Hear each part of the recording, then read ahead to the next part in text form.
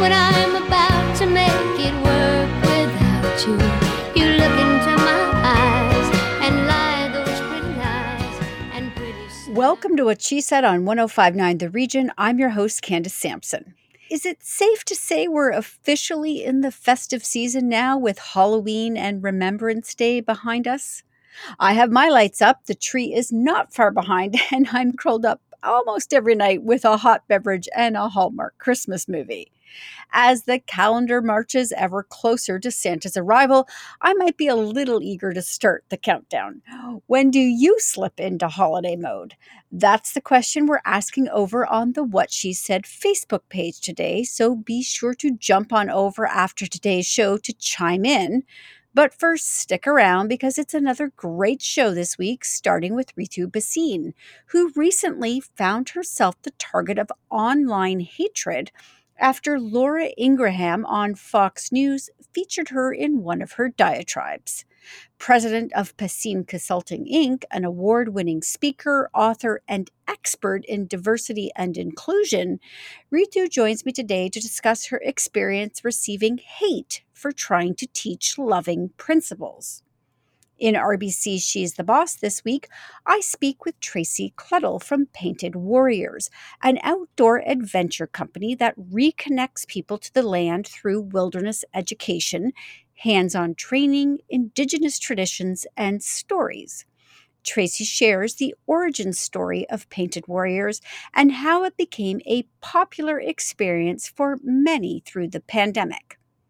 Anne Brody joins me with a preview of 3 powerful films, including Benedict Cumberbatch, who unleashes Phil, a psychotic rancher in Montana's Wild West circa 1925 in The Power of the Dog, Michael Keaton, who plays Dr. Samuel Phoenix in Disney Plus's Dope Sick, about the true story behind Purdue Pharmaceuticals and their massively addictive drug OxyContin, and Will Ferrell and Paul Rudd star in Apple Plus TV's The Shrink Next Door, which takes a look at the weirdly codependent relationship between a psychiatrist and his patient that spanned almost 30 years until a journalist exposed the truth. My next guest is a teacher, social justice advocate, gender-bending, hat-wearing, running shoe fanatic who loves to use sarcasm, wit, and a little intelligence to educate the masses on her wildly popular TikTok account, Unlearn16. Joanna Johnson is dedicated to having the hard conversations without the anger and rage that stops so much of our dialogue today, and joins me to discuss how she's teaching healthy debate in the classroom and on TikTok. As part of What She Said's continued partnership with New Roots Herbal, we're taking a closer look at our mobility today. Despite what you may have heard, joint pain and stiffness does not have to be a fact of life. There is so much that you can do to prevent it and even reverse it so that you can stay active and get back to doing what you love to do. Dr. Caitlin Richardson joins me to share tips for prevention, maintenance, and recovery. Finally, gift giving is top of mind for all of us right now as the holiday season draws nearer, and finding a gift with meaning is always challenging. Tina Fanzo, founder and owner of Fight for 5 charity bracelets, has a solution.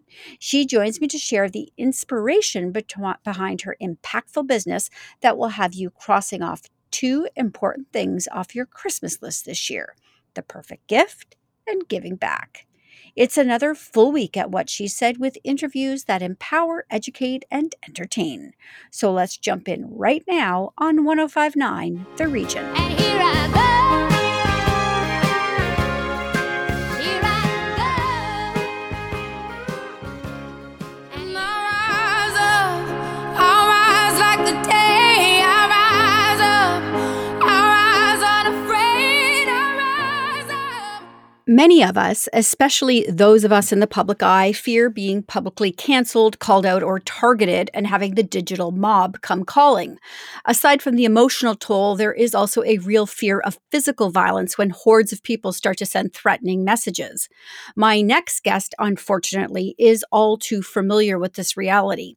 Called out on Fox News by one of their more antagonistic hosts, Ritu Bhasin, woke up one day to thousands of openly hostile messages.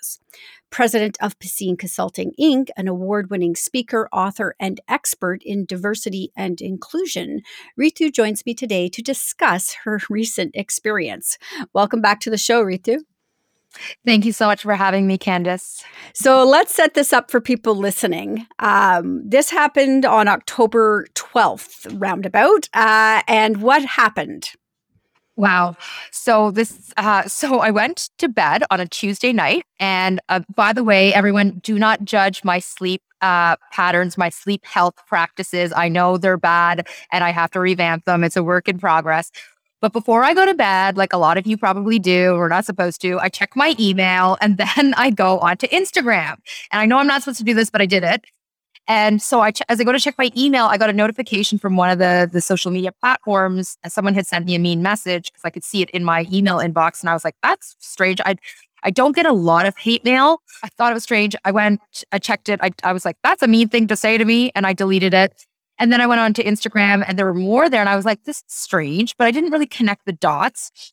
I went to bed. I woke up Wednesday morning and my team member, she was up and at it earlier than I was and had sent an email to the full team saying, everyone, OMG, I woke up this morning. And she's the one who manages our email inbox as well through our website and had just been flooded with hate messages. And she figured out what had happened, which is that Laura Ingraham on her evening show the night before had done a 10-minute segment on exposing the DEI racket, diversity, equity, inclusion racket, and calling out professionals who work in this space, like me, and calling out the ills of critical race theory.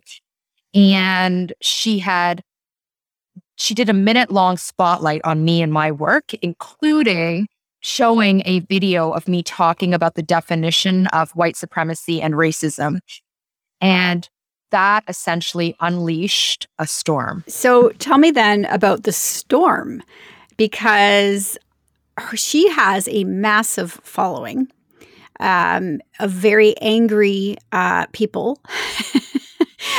And yep. Yes. That's a pretty polite way to put it, Candace. So tell me about the storm that ensued. So now it's about 7:45 in the morning and I'm still in bed and I watched the clip. I watched the full, I went right to the part where I was showcased and I was like, OMG, like what in the actual bleep? And I watched the full segment. I tried to wrap my mind around it. And then I said to my team member, like, what's happening? And she sent me a few examples of what was coming in. Long story short, it has been weeks since, and it has slowed down. It has started to peter out, thankfully. However, for weeks, we were relentlessly tormented by messages across all of our channels of hate and anger and vitriol and abuse and toxicity, racist messages, sexist messages stigmatizing mental health. Like it's actually been a really fascinating, upsetting, like I can get to the upset in a moment because it is upsetting, but it's been also fascinating from the perspective of when people get mad at you for calling out racism. So, and I say this because you cannot see me, but I'm a woman of color. My parents are from India. We're Punjabi by culture. I call myself a brown girl. Like I'm visibly very of color, everyone. And then my work in life is to call out racism. It's what I do personally, professionally. I do this from an empowerment perspective for example, on Instagram and on my website, rithubhasin.com. Like you'll see, I'm very much empowerment focused. But I also work with organizations around the world around how do you be more inclusive? How do you be more anti-racist? The piece that I found that was so fascinating is in the hatred that I was receiving, not only were people saying racist things, but also they were using really sexist, gender-based violence in how they were trying to scare me and put me down and minimize me. In addition to calling me things like crazy, insane, like using really stigmatizing, inflammatory language as it relates to mental health experiences. And it's the first time I've been attacked in this way. And I mean, I hear from other social justice activists and other people who are in the front lines for whatever reasons, when people come for them, that the hatred looks really ugly. And so this is the first time in this way I've had people come for me so intensely. And the hatred is really ugly and fascinating. And I talk a lot in my work around the intersection between race and gender. So for example, as women, we know, for example, as women journalists, that they constantly get sexist hatred, vitriol coming at them, rooted in gender-based violence. It's interesting here, and this is a good example of the intersection between racism and sexism. The overwhelming majority of the messages, they were upset with me because I'm calling out racism. As a person of color, I'm calling out racism. But to put me down, they were using sexist, gender-based violent language as a way to put me down.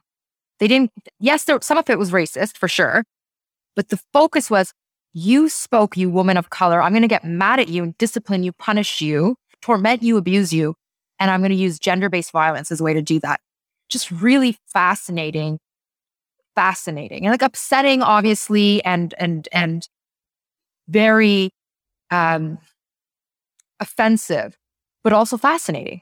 One of the things I found interesting about watching the interview with her, 9 minutes, by the way, I'll never get back in my life having to watch that interview. It was awful, was how she sort of implies that she's not racist, but then wraps herself up in the language of racism and the things and the way she words things. She is trying to incite and get a reaction, obviously, from people. And about you in particular, she said, what a terrible way to make a living. That was shocking. Well, like, the irony is like, I have a terrible way of making a living. You're the one who works for Fox News. Like, I mean, you incite hatred, like, for a living. And I'm about love. Like, Candace, I am about love. I want to create a world where as many people as possible experience belonging, feel good in their skin, can exhale, can belong. Like that is my jam. It's like, I'm about love.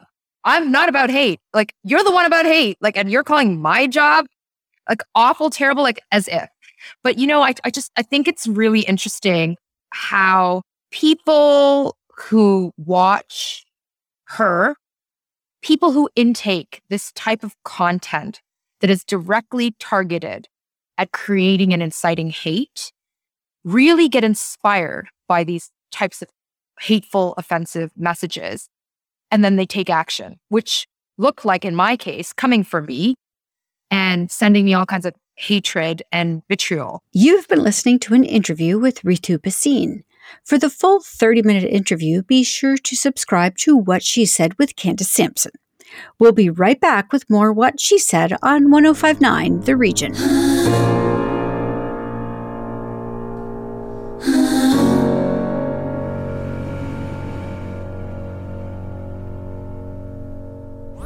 Stick around.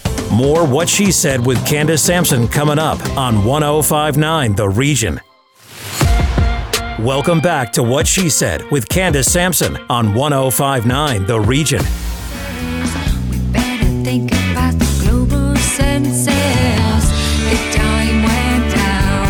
Yeah, the dime went down. What about you? When the pandemic hit in March of 2020, many of us found ourselves navigating unfamiliar terrain, the outdoors. Since 2012, Painted Warriors has been reconnecting their customers to the land through wilderness education, hands-on training, Indigenous traditions, and stories.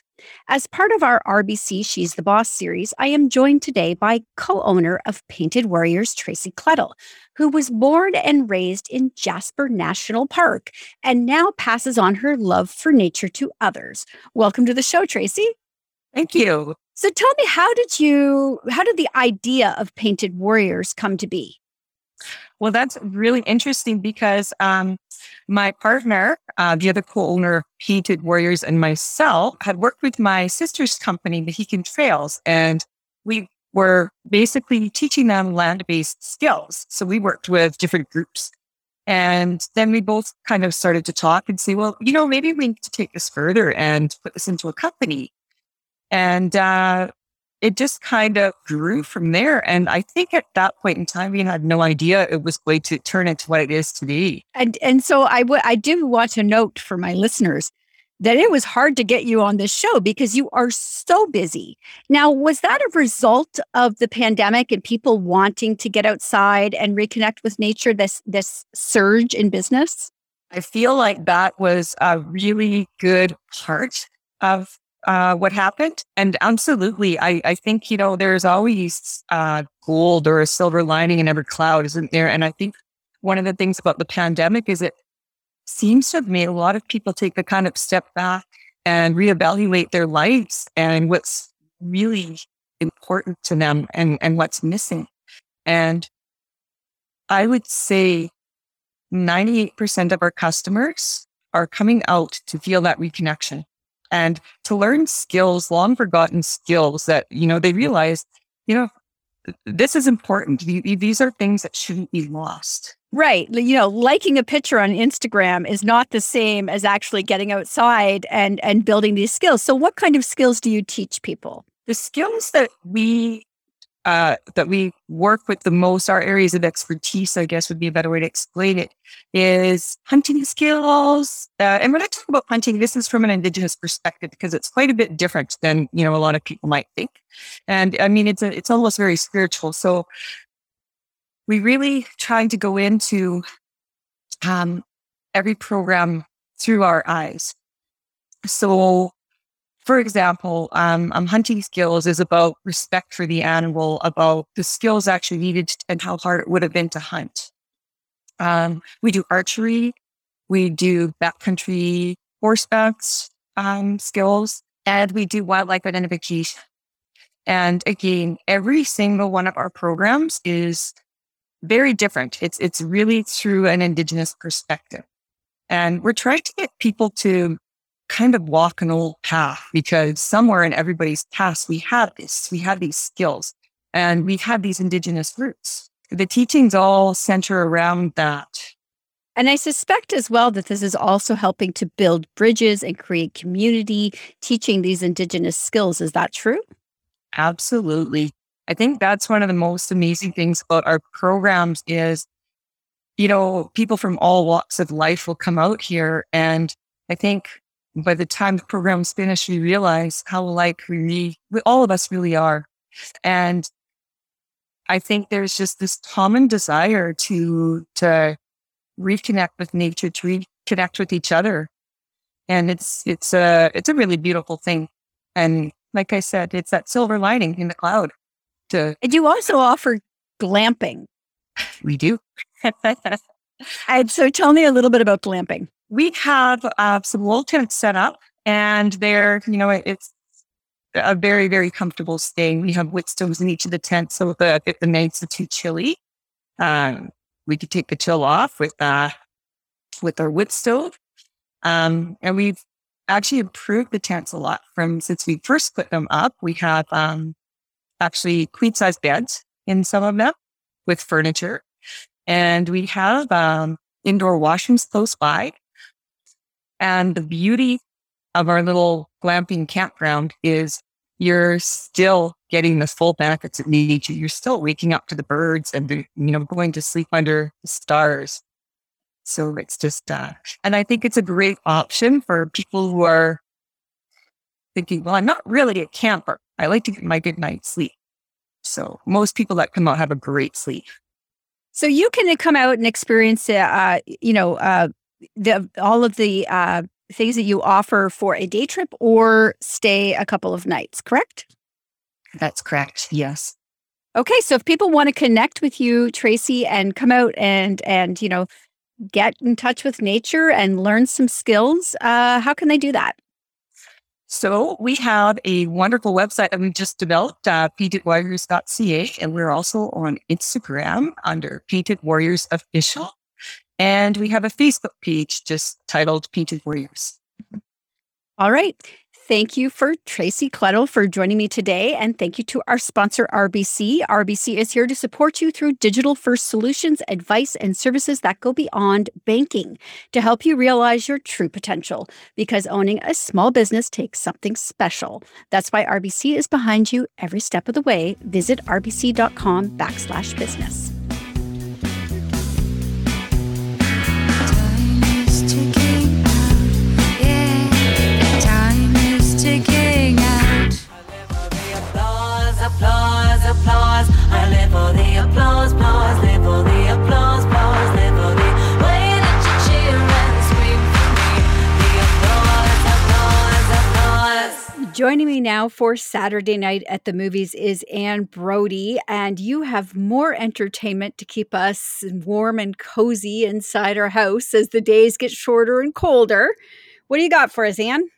Well, we'll have to wait for Power of the Dog to be at home till December 1st, but it's in select theaters now. And this, of course, is the big TIFF hit, starring Benedict Cumberbatch as a cowboy, a very wealthy cowboy who runs a horse farm.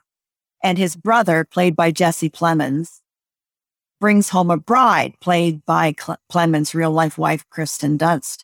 Well, this sets this guy off. I want to talk about the director a little bit, Jane Campion. She makes elegant, intellectual films, and this is both those things. But Cumberbatch's cowboy, Phil, is a psychopath. He cannot bear the fact that there's someone in the house, a woman that's not his. His cruelty to her is biblical. It's just unreal. And her son looks rather effeminate, so he turns on him as well. And he's so manipulative. I don't think I've ever seen a depiction of someone like this in a film. Benedict Cumberbatch just nails it. And of course, he's way at the top of the awards list possibilities. So it's basically about these people stuck in this house, in this ranch, and how they get through the days. Kristen Dunst starts drinking. It's just brutal. Sounds like 2020 for most people. Yeah, right? Yeah. That's a good old 2020. So, yes. And there's a psalm that reads, "Deliver my soul from the sword, my darling from the power of the dog." So that, to my mind, is Jesse Plemons praying for protection for his wife. It's that cruel. Wow. Okay. And Benedict Cumberbatch, I have to say, I always adore him. No matter what he does, he excels at it. But I want to talk about Dope Sick, because that one, I'm very interested in that one, because it's true to life, right? It's based on what actually happened. Yeah, it's about Oxycontin addiction in Appalachia and Maine and certain other states, and how the pharmacy Purdue produced it, knowing it was addictive, marketed it as non-addictive, that only 1% of takers would become addictive, when in fact it was 5 times more addictive than any existing drug. And they did it knowingly and willfully. So yeah, Dope Sick is the story of how it became a thing, how Purdue developed it, and how they tested it on, for instance, coal miners. Anyone who worked in heavy labor, coal miners, chopping trees down, that kind of thing. So hence they wound up in Virginia. So overnight, almost, Michael Keaton's country doctor starts prescribing OxyContin, this new fabulous drug that he's been pushed to sell. Overnight, it seems, the jails fill up. Crime goes skyrocketing, and there are a ton of deaths from overdose. So the DEA is looking into it. They're not getting anywhere. They kind of give up on it. But there's a young fellow who sort of rings the bell to Keaton's doctor, and we watched as he uncovers this thing, lets it get out into the public. And, well, I don't want to give any spoilers away, but big business was punished. Well, I think we also know how the OxyContin story ended up. So there's not really any spoilers with that one. But tell me about The Shrink Next Door, because this one, I'd never actually heard of this story, but it's fascinating. True story about a very wealthy fabric merchant in New York, played by Will Ferrell.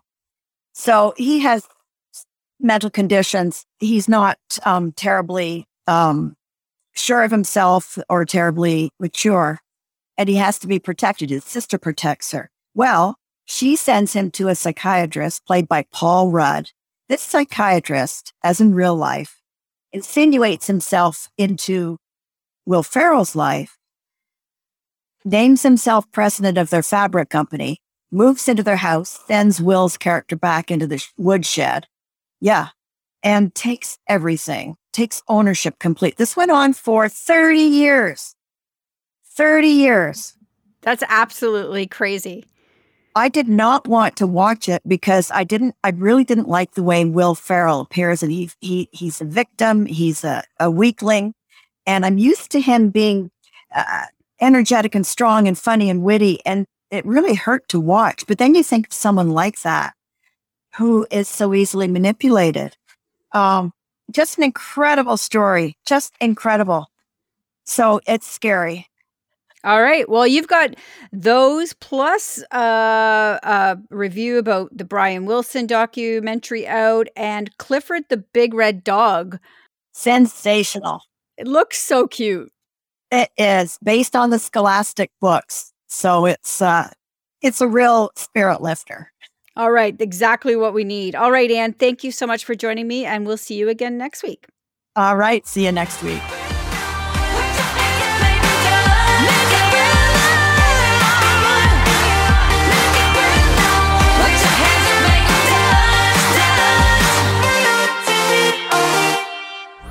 Stick around. More What She Said with Candace Sampson coming up on 105.9 The Region. Welcome back to What She Said with Candace Sampson on 105.9 The Region. Well, that's right.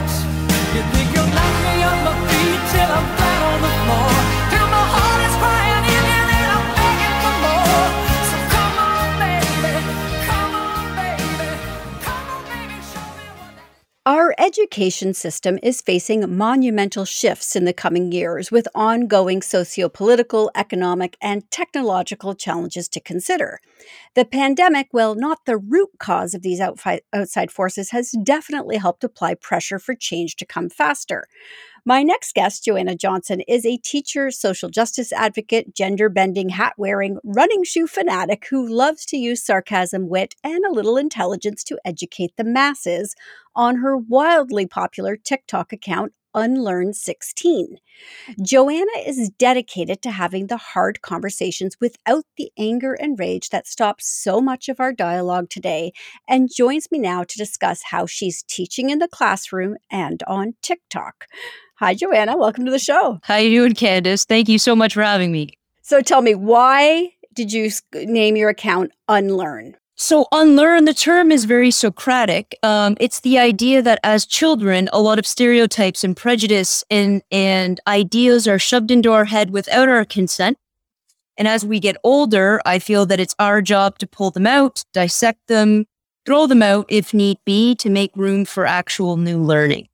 Now, did you hop on TikTok when the pandemic started, like most people? Absolutely, yeah. I thought it was, my students kept trying to tell me to do it back way before, and they would show me videos and I'd tell them to go away. Like, what are you showing? This is not, what am I going to do with this? And then the pandemic, and then I was in lockdown, and then I said, you know what? And I started out very, simply. I was lip syncing. I wasn't doing any political stuff, no social justice stuff. I didn't know there was this amazing side to TikTok where I could find this niche of politics and social justice and empowerment. And I found, even when I was doing the silly little lip syncs, this amazing community of people that were so incredibly supportive and uplifting that as I just, one more day, and then I fell into I probably a few Doug Ford rants. And I think it might have started because I look the way I look. For your listeners, I have the short hair, a bald fade. I have, I wear baggy jeans. I do wear the hats. And some people take exception to that. And they take exception on TikTok. And I used to have a bit of fun with them. So I would very nicely educate. I never got angry. I don't swear. I don't get aggressive. Nothing like that. I'd use the occasional sarcastic hun. Maybe my dude, but never get aggressive with it. And a lot of people are like, why are you giving them air? And I'm like, I'm really not. I'm not giving those individuals air. What I was trying to do is anybody who looks like me, different skin color, different religion. It doesn't matter what your difference is. Anybody that can be targeted like that. What I'm trying to do is give them a little bit of empowerment from my side. So the next time they face that, maybe I'll be in their head a little bit so they can handle that a little bit better. So as a teacher, you experienced the same sort of thing that your students did when the pandemic hit, being sent home, the disruption to routine. How now do you see the education system evolving because of this? Will we go back to status quo, or are there going to be changes coming? I have the very big luxury of working in a private school. So I work in a small private school, and when I say Metro Prep Academy, I'm also not talking about this sort of typical private school with the blazers and the dress code and the Mr. and Mrs. I work at a very alternative private school. So it really is sort of a utopia amongst a lot of other things.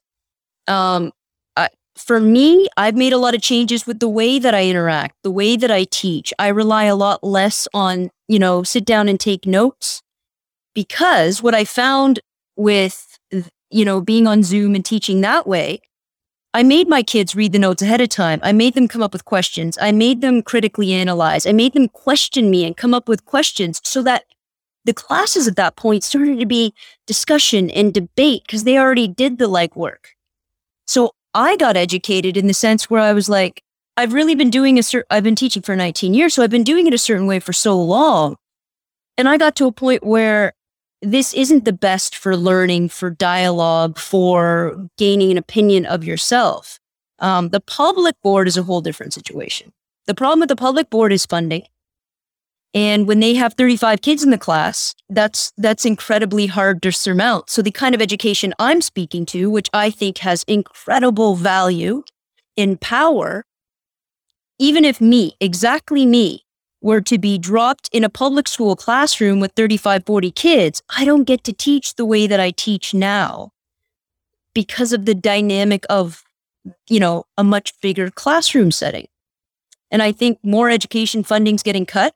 They're going to be asked to do more with less. I know public educators are expected to teach to a class and teach on Zoom at the same time. Absolutely asinine. You just can't, you don't do justice to either. And it's all about, at this point, how does money get saved? So you talk a lot on your TikTok openly about debate and conversation and listening to the other side. Do you think we're giving that skill enough focus in the classroom for kids to actually have that skill? No, absolutely not. We're not. I mean, again, I live in a bit of a utopia, a bit of a beautiful idea, because if I have 35 kids, it's a very hard skill to teach. And what ends up happening, I think, the kids that are going to do great at school, they're always going to do great. Put them anywhere. The kids that don't want to be there, trust me, they don't want to be there no matter who you are. But the 60, 70% kids in the middle, the quiet kids, the nice kids, they don't cause any problem, right? Those kids are going to get missed in this process because as a teacher of 35, I'm going to get brought over here or brought over there. And that kind of dynamic learning isn't going to happen on a huge level. Now, am I saying it can't, it's never happening? Of course not. But you have to have a pretty skilled teacher to be able to manage that many opinion in a classroom to make sure you're having an intellectual, balanced, respectful dialogue. Because the minute that's gone, you've stopped educating as well, right? I mean, we see how that works with lots of politicians. You can't put 300 of them in the room. Nobody's having an intelligent discussion. And so I think trying to manage all of those ideas and then really be able to engage in every child's individual opinion, perspective, viewpoint, it's really difficult to do with 35 kids. So here's what I love about your account, and you often do this, is you do get a lot of comments on your videos, but you don't come back with snark, and you always come back with facts for people. And I really do love that, which is why I follow. So when you're talking to your students today, and we live in this sort of cancel culture, right? One wrong move and you're done. So how are you teaching your students to open up dialogue and have conversations backed up with facts? Well, I think first you have to teach them, and this is the thing, you have to teach them what a fact is. I mean, look, when I grew up, when I was in university, we didn't have the internet.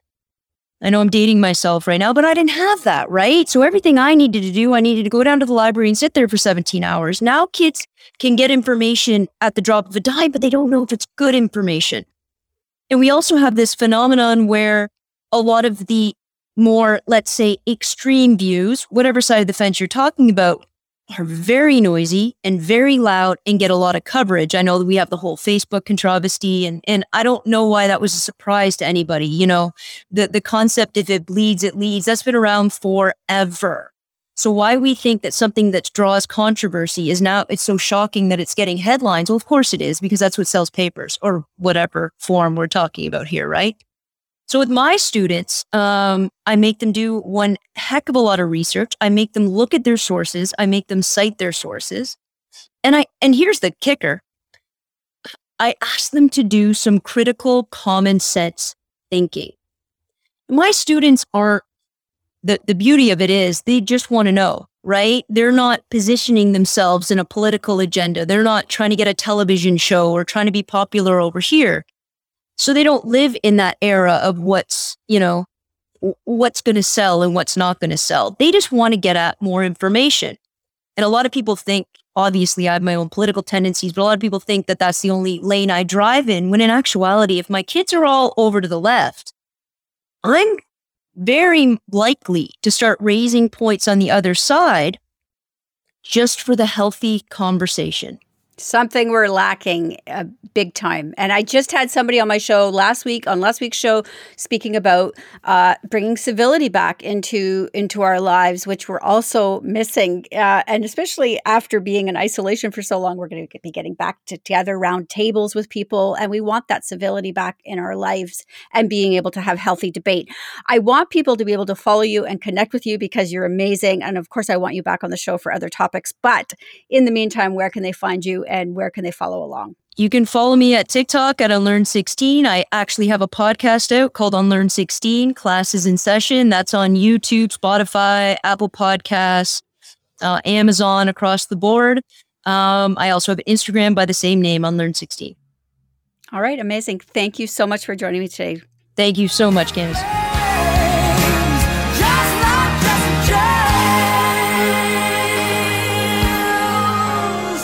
I'm gonna shoot you down, Jesse James. And turn around, let me see you. Wanna free you with my rhythm. I know you can't get enough when I turn up with my rhythm. As part of What She Said's continued partnership with New Roots Herbal, we're taking a closer look at our mobility today. Despite what you may have heard, joint pain and stiffness does not have to be a fact of life. There is so much that you can do to prevent it and even reverse it so that you can stay active and get back to doing what you love. Dr. Caitlin Richardson, ND, is a Milton, Ontario naturopathic doctor with a clinical focus in sports medicine and performance for women. She believes that all women can take control of their health so that they can continue to kick butt at everything that they do. She joins me today to discuss. Welcome to the show, Caitlin. Thank you so much for having me. I'm excited to be here. So tell me, bone and joint health, why is it so important for women in particular? Of course. So for women, especially as we age, joint health starts to change a little bit. So right from the time you're about 35 years old, that's when we start to see a little bit of a decrease in bone density. And then often later on in life, you see the osteoporosis. But we actually see that in women over the age of 45, osteoporosis is extremely common, especially in the hands and the knees. And it's something that usually our friend estrogen plays a big role in this. So we all know once you hit the menopause years, estrogen declines, and it tends to have a huge impact on our skeletal health and our joint health as well. So preventing it when we're younger will have a huge impact on our joints and bone health later in life. What about when we get to the part where, that is starting to happen and we didn't necessarily do a lot of preventative stuff? Can we do something to help reverse that path? Yeah, absolutely. So there's quite a few things you can do. My favorite is always exercise and diet. So protein is one of the biggest things that I recommend for women. Often we're not getting enough. So for joint health, especially, we really want to take care of our muscles. So protein. If our body's not getting enough, we're going to start taking that protein that we need from our muscles. And then when we see a decrease in our muscles, we're not supporting the joints as well. And we really need that support, especially as we see that decrease in the joints. So most women should be getting about 10 to 20 grams of protein every day, or every meal, to support the skeletal system. And then from a supplement perspective, which is also really big, my favorite is natural eggshell membrane. So the reason I like the natural eggshell, or NEM for short, is because it kind of contains all of those supplements that you've probably already heard of. So glucosamine, chondroitin, collagen, and it even helps to lubricate the joints. That one's a big one that you can start taking and you'll notice a difference within 7 to 10 days in the joint pain and stiffness. Wow. Mm-hmm. All right. I'm going to be looking. Sorry. What's that called again? Natural eggshell membrane. Okay. I've actually never heard of that. So I will definitely be looking for that. So what about if there is pain though, and we need to heal it? The pain is already there. We've already hurt ourselves. How can we do that? How can we heal those injuries? Yep. So again, starting with the more diet lifestyle, right away, we all know we ice an injury or we ice something that hurts because it really helps with the pain. But we also want to make sure that we keep moving it, gentle movement. So swimming, biking, those kind of things, you're getting movement, but also helping to build the muscles and keep things kind of in good shape. For that, the supplements I usually love, actually, curcumin. So that one's a big anti-inflammatory. Most people know what turmeric is, the spice. So it's that nice yellow spice that they use a lot in Indian cooking. So curcumin is the active component of that, and it's really helpful for decreasing inflammation. And the other thing which makes it especially wonderful for women is it can actually help prevent muscle wasting. So if you're not using muscles, you'll lose them. So after an injury, when you have pain, if you're not moving and maintaining those muscles, often they start to kind of waste away and get smaller. But if you're taking curcumin, not only is it taking that pain away, but it's also preventing you from losing that muscle mass, which can lead to further problems down the line. And is arthritis sort of, is that common as we reach menopause as well? Yes, especially in women. We're about 3 times more likely than men to have arthritis in our hands. Knees as well, we're far more likely. And then hips, it becomes a little bit closer, but still women are far more likely because of that drop in estrogen. And does collagen help? Because I often take collagen for my skin, I'm not taking it. But if it's going to help my joints as well, sure. Actually, yes, I love collagen as well. So what happens when you get an injury is, which we know quite well, is collagen gets broken down and your bone and joint starts to remodel. And in chronic conditions like arthritis as well, we see that collagen's broken down. So taking it, the right supplement, so you want to get a good collagen peptide, taking it orally can actually help to improve that collagen breakdown. And then you get less stiffness, a little bit less pain. And then, of course, you have that added benefit with the wrinkles or skin and hair health. So it's always worth a try. Now, we're heading into colder weather now, icy conditions, lots of injuries happen over the winter. Any advice for people as we head into those sort of treacherous months of being out and about to protect our mobility? Yes. Yeah, absolutely. So aside from the usual, you can make sure you wear your boots and you have your winter tires on and all that, shovel the driveway, including resistance exercises. Very, very important because what that's going to do is, one, stabilize and strengthen the joints, but it also helps to maintain balance. So if you're working out all those kind of major muscle groups, you're really setting yourself up to stay upright versus fall. And then even if you do end up having a fall or a slip, the increased muscle mass that you have is going to protect your joints from kind of slipping out of place or sustaining an injury. Okay. Caitlin, if people want to get in touch with you, find you and your clinic, where can they go? Yeah, so I work in Milton at a clinic called Osteoathletic, but you can also connect with me online, Instagram, Facebook, at Dr. Caitlin Richardson. I'd love if you reach out with a message. And my website is also drcaitlinrichardson.com. Okay. And of course, you can find, if people listening, they can find supplements that Caitlin mentioned at any natural health food store. And of course, you can look for New Roots Herbal there for all of these products as well. Caitlin, thank you so much for joining me today. This is great. Thank you so much for having me.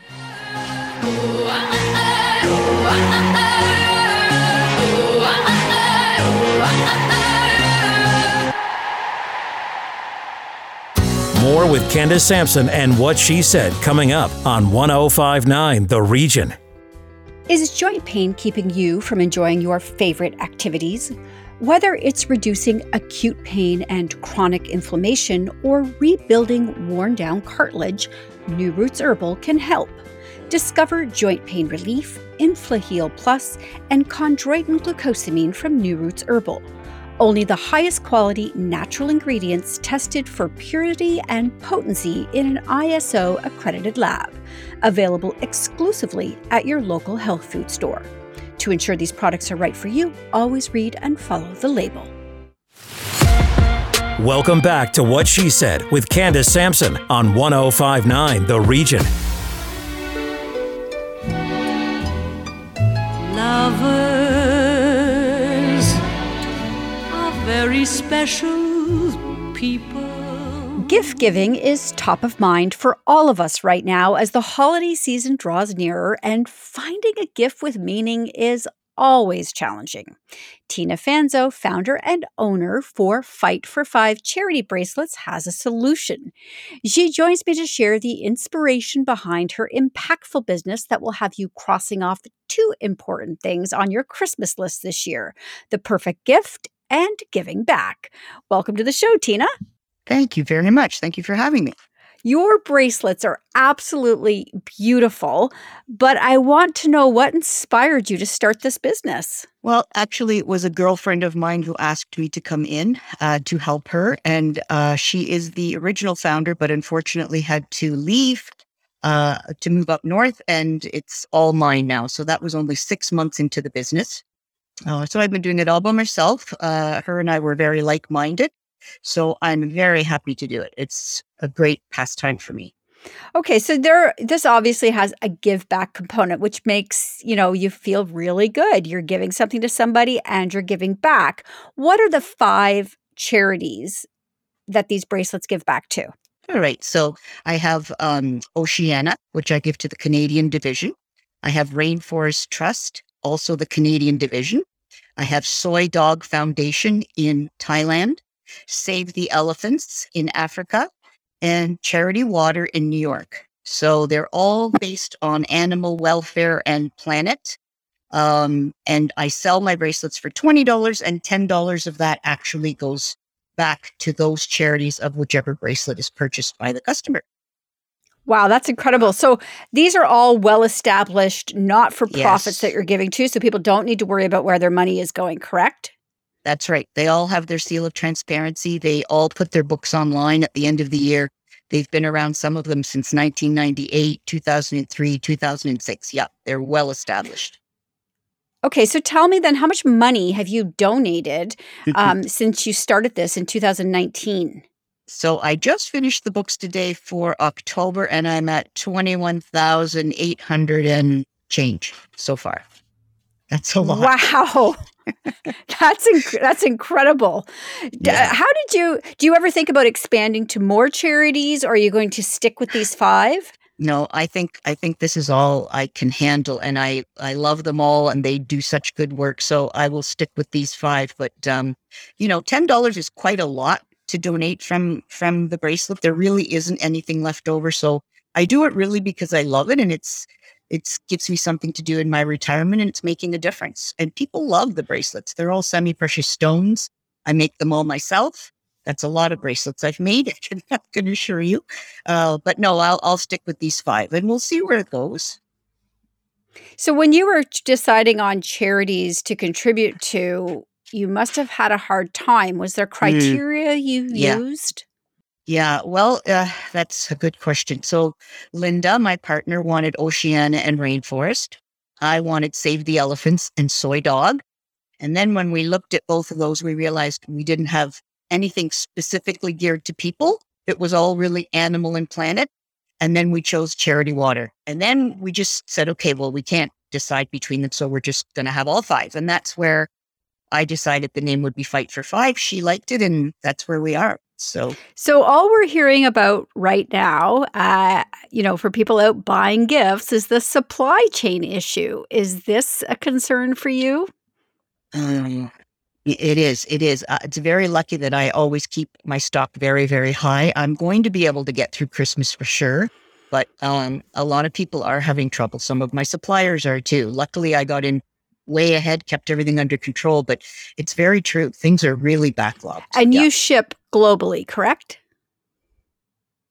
I do. Yes, I shipped out to Australia. It was one of my very first overseas orders. That was so exciting. I wanted to take a picture and put it on my Facebook that I was shipping out to Australia. But yes, I do now. Yeah, globally. That's amazing. So now when people buy one of your bracelets, does each bracelet have a charity, or do they choose their charity when they're checking out?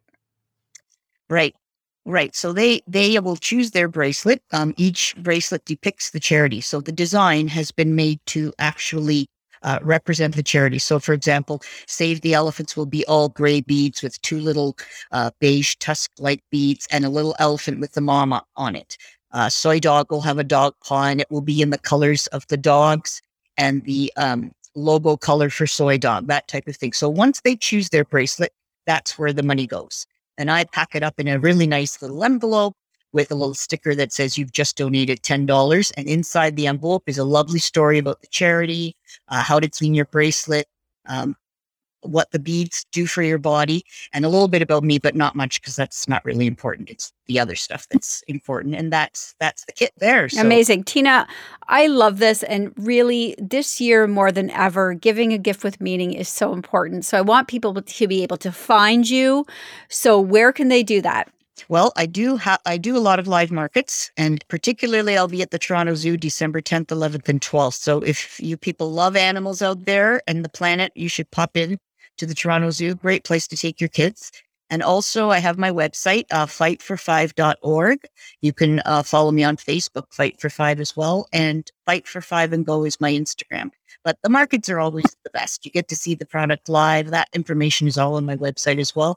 And I get to talk to the people and engage and have a little bit of fun too. So that's where you can find me. So please come to the Toronto Market and Toronto Zoo and see all the other vendors too. Incredible. Thank you so much for joining me today, Tina. I love what you're doing. This was a pleasure. Thank you, Candace. Thank you so much. That's it for What She Said for this week. Stay up to date with our newsletter by signing up at whatshesaidtalk.com. And be sure to follow on social at What She Said Talk on Facebook, Instagram, and Twitter for videos of these interviews and more. Finally, be sure to subscribe to What She Said with Candace Sampson on Apple and Spotify to re-listen to this episode and find full details for all of today's guests. I'll be back next week with more What She Said on 105.9 The Region. And here I go.